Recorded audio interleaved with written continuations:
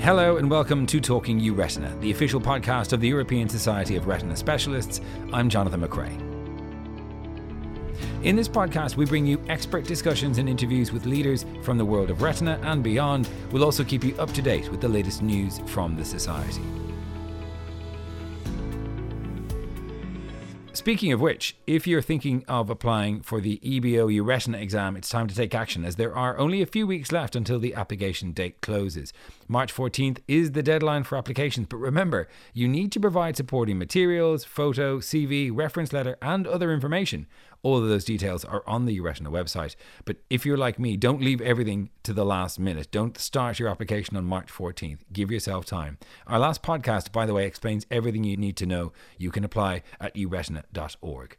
And a note that the Retina Tumour section will host another Retina Case Club on Wednesday, 8th of February. So if you're listening to this podcast before then, this will focus on ocular oncology. Hosted by Jens Falk Kilgaard, we'll see 4 cases presented by younger colleagues and discussed by some of the leading names in ocular oncology. That's Wednesday, 8th of February, 8 p.m. Central or 7 p.m. GMT. You can register now on the Retina website. All right, time for our discussion, looking at what's happened since the introduction of the very first gene therapy into the market 5 years ago.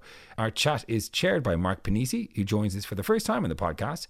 Mark is at Casey Eye Institute and Oregon Health and Science University. He's joined by both chairs of the IRD and Pediatric Retina Subspecialty Group at Retina, Isabelle Audo from the Institut de la Vision and L'Hôpital 15-20 Paris, and Bart Leroy from the Children's Hospital of Philadelphia and Ghent University. Mark, you're very welcome to the podcast. How's your week been? Oh, it's been really wonderful here. A little cold in Portland, Oregon, but quite sunny for a change. Well, I know this is going to be a very interesting discussion, and you'll be exploring whether or not these therapies have reached the top of the hype curve. There's been some good chat about it before we started recording. So over to you, Mark. Thank you, Jonathan. Well, it's a real pleasure to be here today. I'm very excited to be joined by my colleagues and dear friends, Isabelle Audo and Bart Leroy.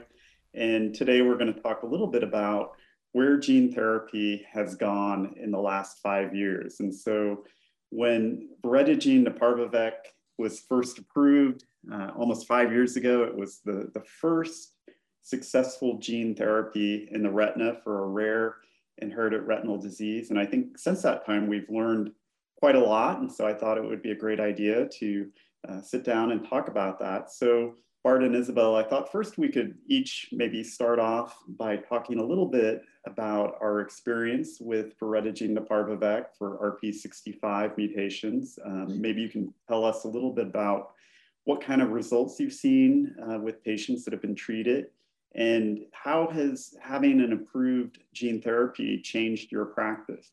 Isabelle, would you like to go first? Okay. So when Voretigene Neparvovec came into our clinic, of course, it was a game changer.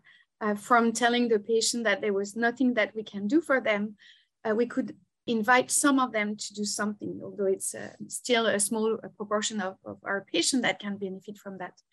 So it was quite an organization first to establish the gene therapy within our healthcare pipeline, from the pharmacy to our surgeon and so on. So there was a bit of planning. And then regarding the results that we can see now, definitely from the first patient on, the most striking thing that the patients were reporting was night vision improvement. From the first 2 girls that we treated that were wearing lamp on their fronts, after even in between both eyes being injected, they dropped their lamps. They were really more outgoing, and the patients as well as the teachers really reported that the girls were really interacting more with their mates, and it changed really in the way they had social interaction and so on. And then, it's back to normal. These little girls, they went back to school. They were better to socialize and everything. Probably on our adult patient that we've treated, the change was probably less obvious. The report was less a game changer, like I said, but that's what we can report from now. Great. Bart, you were involved in some of the actual early studies for validation. Maybe you can talk a little bit about that, but then also talk about just how things have changed with the post-approval. Yeah, sure. Thank you. Thank you also for having me on the discussion. And it's great to see two dear friends and colleagues. So I was lucky as an ophthalmic geneticist, genetic ophthalmologist, whatever you want to call it, to be part of the initial team that did the studies with Jean Bennett and Al Maguire and Kathy High. Absolutely three leaders in the field, obviously. Those were the early days. It was exciting. It was incredibly interesting to see a product move from preclinical studies into clinical studies, and then eventually assisting the process, both at FDA for the then Spark company, Spark Therapeutics, that has brought the product to market in the US, and then helping EMA, European Medicines Agency, to look at data for the approval in Europe. So I was wearing two different hats in those two different procedures. I've learned an awful lot. I've obviously learned a lot from seeing the patients go better. Two of the three initial children treated in the phase 1 study were children from Ghent. And actually, funnily enough, I saw the second of the two now young men who were boys at the time that they were treated today. So that's, I think, 13, 14 years after the initial treatment. And he's still going fairly strong, the other boy as well. There is a difference in function as compared to initially, but the loss of function is pretty reasonable and is mostly a loss of the function of the area that wasn't treated. I think the 13 patients that we have been treating up to now in Ghent, at Ghent University Hospital in Ghent, Belgium, have done classically what we have seen, both in the studies and in the follow-on studies that have been performed since. The PERCEIVE study is a study that is a phase 4 study in Europe, led by Novartis, who has the rights in all the markets ex-US. And they perform, and Isabelle is part of that as well, a large phase 4 study where post-marketing we look at all the data. And the data of the PERCEIVE study generally confirm what was seen in the initial studies. Now, our personal experience, and I don't want to be too long, the children that we treat seriously up the ante in retinal sensitivity. And so much more than just the best corrected visual acuity in some of them, certainly not in all of the patients and certainly not in the adult patients. Much more than that, you see them go up in light sensitivity, and it's quite amazing. I mean, our first patient, who wasn't a child, she was a 40-year-old lady. She said to me afterwards, "Bart, I can now see when I prepare the sandwiches for my son in the morning. I can now see what I'm doing." Previously, she was just doing this by touch only. We have treated, and that's maybe an interesting thing, we have treated older people who have the end of the shelf life, if I can say it that derogatory, of the retinal function. We wanted to give those people a chance, and some of them have actually done pretty well. One patient has seen some improvement that was objectively measurable in light sensitivity, but she lost it 6 months after that one first eye was treated. We chose, for those people who were treated very late in life, I'm talking 56 and 57, to just treat one eye and to observe for 6 months. Because obviously this is our societal responsibility, in contrast to the US, where the situation in reimbursement is different and more fragmented. Isabelle can talk about France, but France and Belgium are very much similar. They have a nationalized health service. And so in Belgium, it is reimbursed. And obviously, that's a lot of money that we spend from us, because those baskets of money are actually owned by the population of that country. And so patients readily accept that. Thank you. We've certainly had a very similar experience at our institution. We've treated around 23 patients at this point. And I agree, the results in children are sometimes profound. In fact, I've seen improvements in visual acuity. Interestingly, I've actually had a lot of patients report improvements in color vision, which is something that wasn't really expected, since we really thought this was going to impact rod function. So that's been a little bit of a pleasant surprise.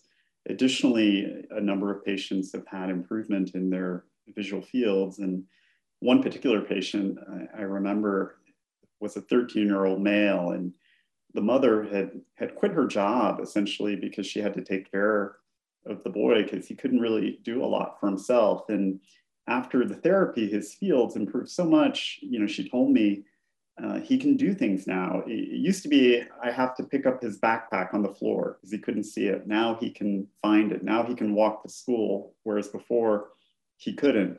And she was actually able to say, I'm actually going back to work because I don't need to be there all the time. And so I thought it was a really great example of how not only the gene therapy can impact the patient, but also have a great benefit on the family as well, because many of these family members dedicate a lot of time to taking care of these patients. So I think, another question, we know now that Spark Therapeutics has put out 5-year data from the original trial showing durability up to 5 years. Bart, you've had patients obviously who were treated longer ago. Maybe the two of you can, talk a little bit about what you've seen in terms of durability and changes over the long term. Isabelle, you have the longest experience in Europe. Maybe you can start. Or... So yeah, our oldest treated girls had now 4-year follow-up.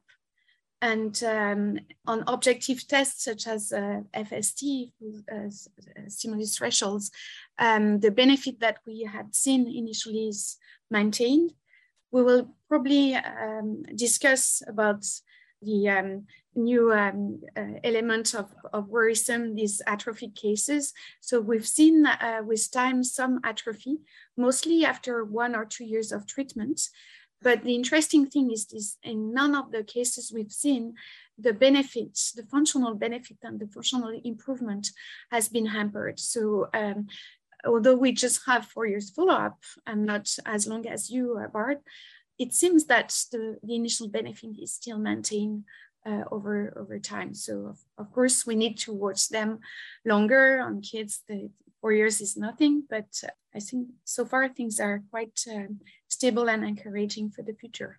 I agree, Isabelle, and I think from the data that we've published now it is obvious that 4 and 5 years are maintained. Retinal sensitivity, certainly. I can elaborate beyond the fact that I haven't published this yet about the 2 patients whom I've seen participate in phase 1, and both of them are actually doing fairly well. The one whom I saw actually today is, I think, 14 years, if I'm not mistaken, 14 years after treatment in the first eye, and is still going strong. And the only thing that changed in his worse eye, which was then treated with the half dose, there was or I should say mid dose. You had a basic dose, a mid dose, and then a high dose, the latter being the eventual concentration of the product that was marketed as Voretigene Neparvovec. And his right eye, which was the worst eye, was treated with the mid dose. You can tell that the Goldman visual field is not as large as it used to be. His best corrected visual acuity is not good, but it's certainly stayed stable over time. That is the same in his left eye, where he was treated with what is now Voretigene Neparvovec. And it's quite spectacular also when you talk about atrophy, and we can talk about that. I think it's important because that is certainly something that has been getting some attention. The atrophy at the level of the injection sites is seen, but is not very big. And there's very minor atrophy in the treatment area. The atrophy beyond the treatment area is obvious. And so I think that for our listeners, the 3 of us could do this. But now that I'm talking, the atrophy, I always try and divide in three things, because otherwise people get it all mixed up. The injection site might be shearing off of cells that you shear off doing the injection. I'm not sure, could be local toxicity. Any comment on that would be valued. And then you got the atrophy beyond the treatment area, which is just the IRD continuing its course in my mind. And then what I think is more worrisome is those few cases, but they have been reported. It's clear that in all sets there are the atrophy in the treatment area. And then immediately, and I'm going to maybe open the discussion with throwing something on the plate of us all. Could this be because of titration? The fact that dosage that we shove in is pretty similar for all patients, whereas not all patients have target cells in the same numbers. And so I wonder. But my big worry is about, well, big worries maybe too much, as Isabelle was saying. The function generally doesn't get affected too much. But the biggest worry for the atrophy that I have certainly is the area of treatment atrophy. Yeah, I agree with you, Bart. I do think you're onto something with regards to the titration. Certainly, people have shown there's a correlation with the improvement on the FST and the atrophy. And we've seen in a few patients where if you actually do visual fields, dark adapted to color visual fields, where you see the biggest improvement, sometimes almost even supernormal improvement in sensitivity, also seem to correlate where the areas of atrophy are. And so I think it might be something where you're almost burning the candle a little too bright. And perhaps that could easily be avoided with just decreasing the dose a bit. I think we always think about the dose in terms of vector genomes, but really what we need to be thinking about is multiplicity of infection. How many viral vector particles per cell are occurring? And that's a little harder to figure out because we don't have an exact count for every patient on how many cells are there. What about maybe, have you guys seen any inflammation following treatment, and how have you dealt with that? So if I may start on that, so we've treated so far 22 patients, 44 eyes in our center, and so far we haven't seen any anterior chamber inflammation. And I'm always surprised because I'm expecting some either cells in the anterior chamber or in the vitreous, and we don't see much of that. Obviously, as per protocol, our patients are in their steroids around the surgery and 1 month after the surgery. The only thing that we've been seeing is in one kid, there was some sort of white dots at some point, which could look like, peak punctate inner choroiditis, which actually resolved quite quickly and resulted only on focal atrophy, which were not in the center. That was a bit off the center, but definitely in the treated area. That's the only thing we've been seeing in our patients. Do you, Isa, can I ask you a question? Yeah. You're talking about those white dots. Were they on OCT? Coincident with outer retinal inflammatory cells potentially? Yeah, so we did then scan on these white dots, and they were corresponding to hyper-reflective materials, which was really, really focal. And the one kid we've seen that was just on one eye, and he had 2 or 3 white dots like that. On this kid, we just, what we decided is to continue the steroids and not to taper the steroids. That's the only thing. And then we tapered the steroids like a month later. And again, that was completely resolved, and just an atrophy area, a punctate atrophy on these white dots. Interesting, because I always think about the fact that in the phase 1 add-on and then the phase 3 study, we spoke about retinal deposits. And if I go back now to those papers and those studies that we did, we were obviously much more naive than we are today. I tend to think that this might have been accumulations of inflammatory cells in the subretinal space. I'm not sure, we'll probably never know, but I think we didn't see any issues because of them. As far as inflammation, I can be short. In Ghent, we've seen one person whom we treated, a 37-year-old gentleman with a relatively good preserved or well-preserved central retina. And our patient, a gentleman, had a second eye treated 5 weeks after the initial one. But in his second eye, he then developed serious inflammation. I asked a couple of colleagues, including, I think, you guys, and what we did was treat with local steroids in very high doses, high dose of steroids orally, and we couldn't get it under control. We then did a vitrectomy. We did a culture. We never saw anything grow. Whether there was a bacterium or not, we will never know, but we didn't see anything grow. But the vitrectomy actually cleared out the whole space. Our surgeon also took away an inflammatory ball of cells which sat in the fovea, and the patient was actually talking about the blurriness of the central vision. Afterwards, after the operation, he said, "It's gone. I'm so happy." The gentleman is now very happy. We controlled the inflammation after the second treatment.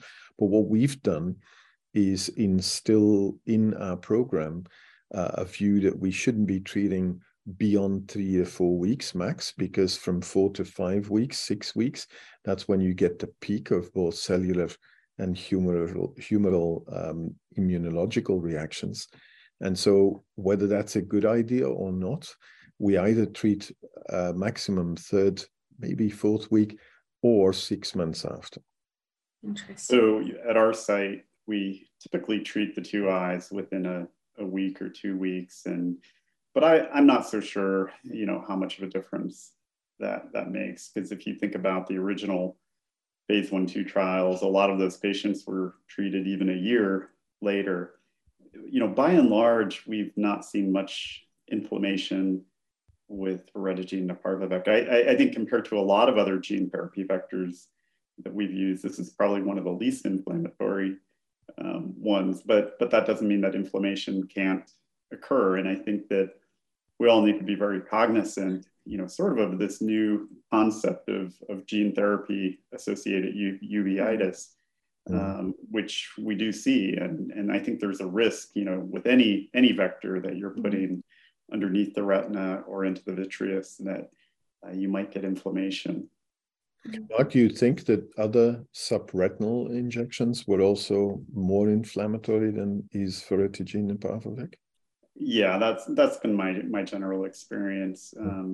Just having been involved in a number of studies, typically Voretigene, we see almost no inflammation. And considering that the amount of steroids we're using is a little bit on the lighter side, I do think that is a testament that this is probably a lower risk overall. Yeah. I just have one question, Mark. Mm-hmm. Some centers in France are actually doing a subtenon at the end of the surgery, and there was a discussion around that. Is that within your practice? We have done that in certain protocols. The one thing I would say is it's not my first approach necessarily, just because of the risk of the increase in pressure that you can see. And so we have sometimes done a subtenons injection at the end, but then 2 or 3 weeks later, you're often dealing with the consequences of that. And in other programs, I have at least one patient who ended up needing a glaucoma procedure following a subtenons injection, and they developed increased pressure that really wasn't amenable to medical treatment. So I think you have to be a little careful. And I think that, steroids can work very well, but they come with their risk profile. And, I think there's been a lot of talk among all of us that should we be considering other steroid sparing agents, maybe to lower the dose of the steroids that are needed. But I don't think anyone has, implemented that yet. With our X-linked retinoschisis gene therapy studies, which was a intravitreal injection, we did have 3 patients who developed a chronic uveitis and ultimately needed methotrexate because they were on steroids so long that they were starting to get deleterious effects. And so we did have to employ a steroid sparing agent. So I think we have to be aware that, most of these cases respond well to steroids, but there is also a possibility sometimes that you may get into a chronic situation.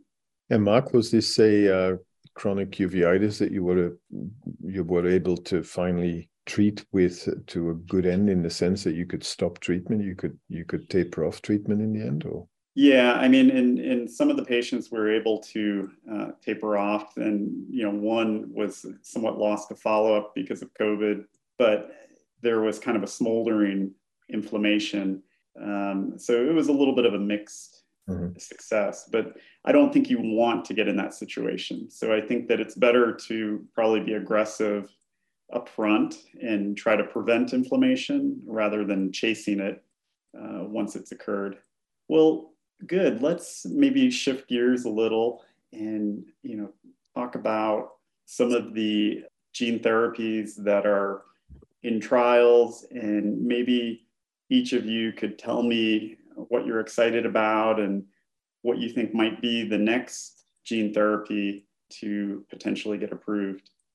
So maybe I can start on that. In Europe, and Bart is actively involved with that as well, that we're starting the RPGR gene replacement therapy at this point, which I think to consider the number of patients and the severity of the disease, I think the severity of the disease, there's no question about it on male patients, and it's definitely representing a large number of our severe RP cases. So on my side, I'm very excited that we're starting the phase 3, and I'm really expecting some positive outcome for that. We'll see. So we are just starting that phase 3, and hopefully there will be a positive outcome. I agree, Isa, and I think I still personally believe that there are, if you ask me, Bart, what do you think is going to be the future? There's 3 pathways, I think. I still would say I believe in the power of antisense oligonucleotides. I still do believe that there's a place for them. They are going a little bit through a rough patch, but this is something we could discuss later on, maybe, as to how to get to outcomes that help regulatory agencies to approve. But I think there's a place for that. And for those listeners who are not currently treating many patients with such treatments, antisense oligonucleotides work like a little Velcro of RNA that Velcros itself basically to the area of your mutation. The mutation being a frequent mutation in that gene makes it worthwhile to develop an antisense oligonucleotide. They're not much more than between 15 and 25 nucleotides, and they glue themselves against pre-messenger RNA, thereby correcting splicing in such a way that the mature messenger RNA is then proper, and it can be translated to the proper protein that is then properly functioning. That's something I still believe in. I would also say that I believe in novel developments that are in the pipeline, where subretinal injection of viral vectors may actually be done with vectors that spread much more easily throughout the retina. I'm specifically thinking, for example, about X-linked retinoschisis, which is a transretinal disease in the sense that many of the cell types in the retina express this gene. And so I'm excited about the future there. I'm also excited about the idea that currently is developed amongst others by the Napoli group, where they basically cut into half a large gene. In the end, what they do is put 2 halves, each in one type of virus, and the adeno-associated viruses then co-infect the target cell, with recombination happening again in the target cell. And so that's a technique to basically use a little van to bring in a big gene that normally uses a truck. And so I'm excited to see this. This has worked in the retina in a dish and it's now up for the final test in humans. So I'm very excited. Yeah, I think, all of those are great therapies. I agree. I think that X-linked retinitis pigmentosa is probably one of the exciting targets. There are 4 different trials going on targeting that. And so I think that's promising that at least one of them will work. Yeah, of course, we didn't mention gene-independent therapy. And I hope at some point, it's not started yet, but studies such as the one conducted by sparing vision, triggering, cone survival may also be an interesting avenue, bypassing the genetic specificity. And so hopefully at some point we'll have. Mm-hmm. Certainly, Isabelle, and I think it's only fair you talk about genetic gene therapies where we are going to see techniques that probably allow us to help patients without necessarily having to wait for gene-specific therapy. So I fully agree. Mark, back over to you. Yeah, and I think one final thing that I would mention has been the CRISPR-Cas9 gene editing trials for CEP290, which also demonstrated, some early positive data. And I think that the fact that you have a disease where antisense oligonucleotides have shown some positive benefit and gene editing using a different method has shown benefit, bodes well that we actually can improve vision in that patient population. So it's very exciting. There are just so many new technologies coming down the pipeline. This is certainly not going to be the last time that we're all talking about this. And so in conclusion, I'd just really like to thank Bart and Isabelle for a wonderful discussion. Thank you very much. Thank you. Thank you. Well, Mark, Isabelle, and Bart, thank you so much for that. It was really exciting. And you know what? Most of this podcast is our faculty nerding out on the science, which is great. But it's also lovely to hear you talk about patient stories and the effect these sort of therapies can have on people's quality of life. Right. So thanks again. That's it for this week's Talking Retina. We're looking for your suggestions for things to cover in the podcast for 2023. If there's an area that you would like us to explore or have any comments or questions on the podcast, let us know. The email address is podcast@uretina.org. I'm Jonathan McRae. Thanks for listening. I'll see you next time on Talking Retina.